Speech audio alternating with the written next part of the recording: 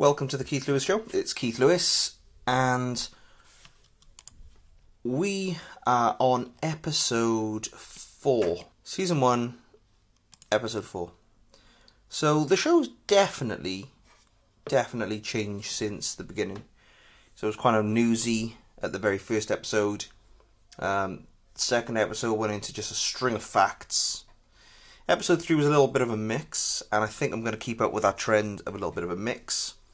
Different topics, suit everyone, keep everyone happy. So today we're going to talk about a couple of topics I'll get into now. You may or may not have heard that I bought myself a pair of Sony's Wf1000XM3’s earbuds, truly wireless. I know a lot of people on my social media pages are going probably a little bit crazy because I've not stopped talking about said earbuds, but they are amazing. They really are. So we're going to talk about that. We're going to talk about disgust. Things that disgust you. Why you feel disgusted. 5 utterly amazing facts. We're going to go into a little bit of Heineken. That's right, the lager beer. The Dutch lager beer from the Netherlands, Heineken. And I'm going to tell you about 3 amazing YouTube channels that I think you would like, and I'll tell you why. So, let's get into it.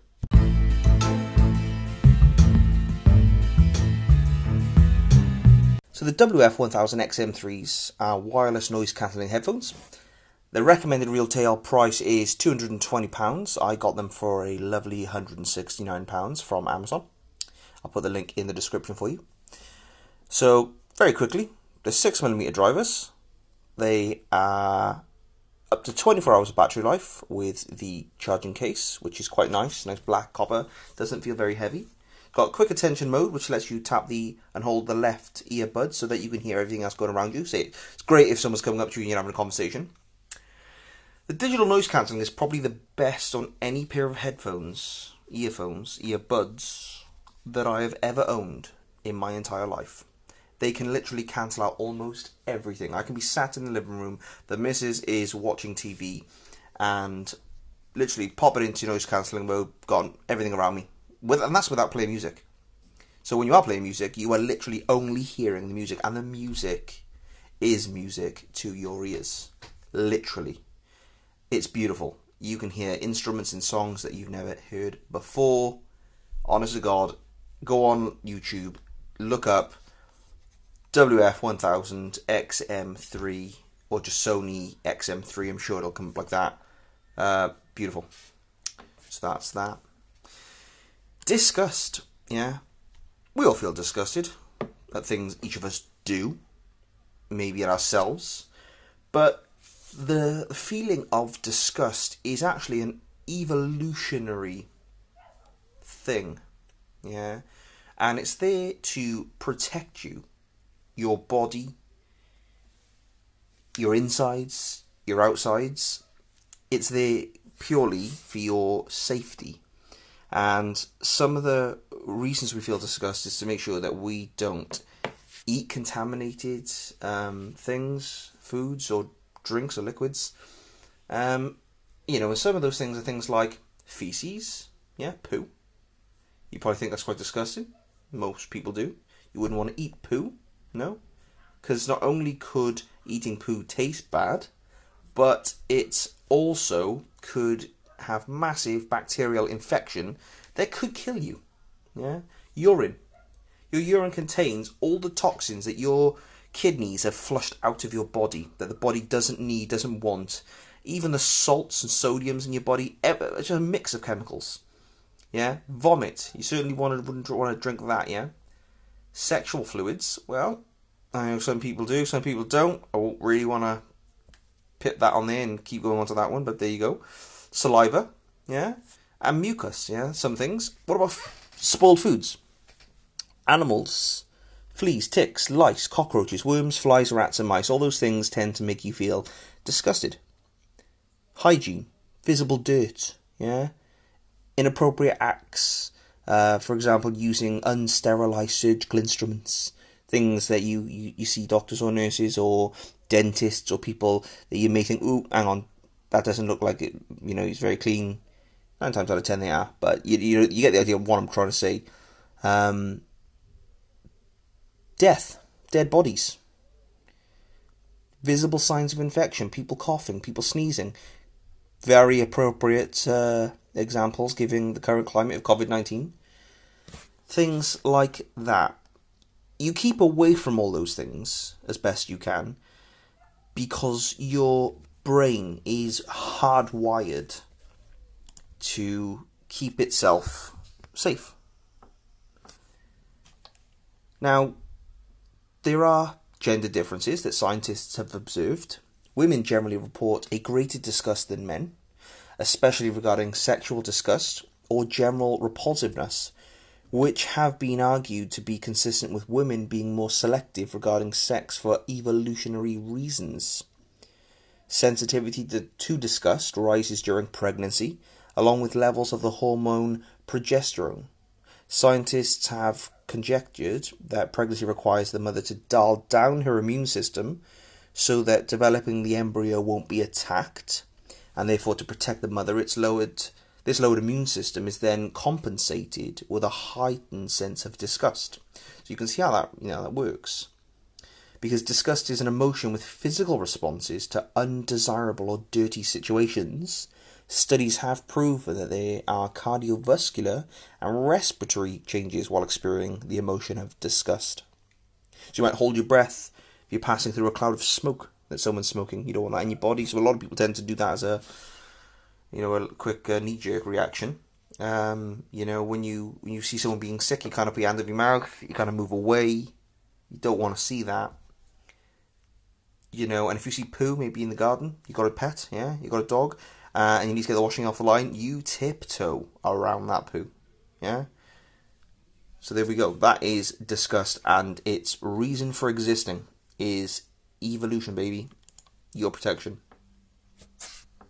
So, moving on to our 5 utterly amazing facts is number 1. All astronauts going to the International Space Station have to learn how to speak Russian. This is because astronauts travelling to the ISS must hitch a ride with Russian cosmonauts, and the controls of the Soyuz spacecraft are in Russian. And the first British astronaut to go to the ISS, Commander Tim Peake, said learning Russian has been the single most difficult aspect of my training. Number 2. Sharks are older than trees. Sharks have been on this planet for roughly 400 million years, which is about 50 million years longer than trees. Belgium once tried using cats to deliver mail. Can't imagine Amazon working out well with that one, but there we go. In the 1870s, the town of Liège came up with the idea of employing felines as their new mail couriers. The mail was loaded into the waterproof bags that were tied around the kitties' little collars, and they were sent to their destination.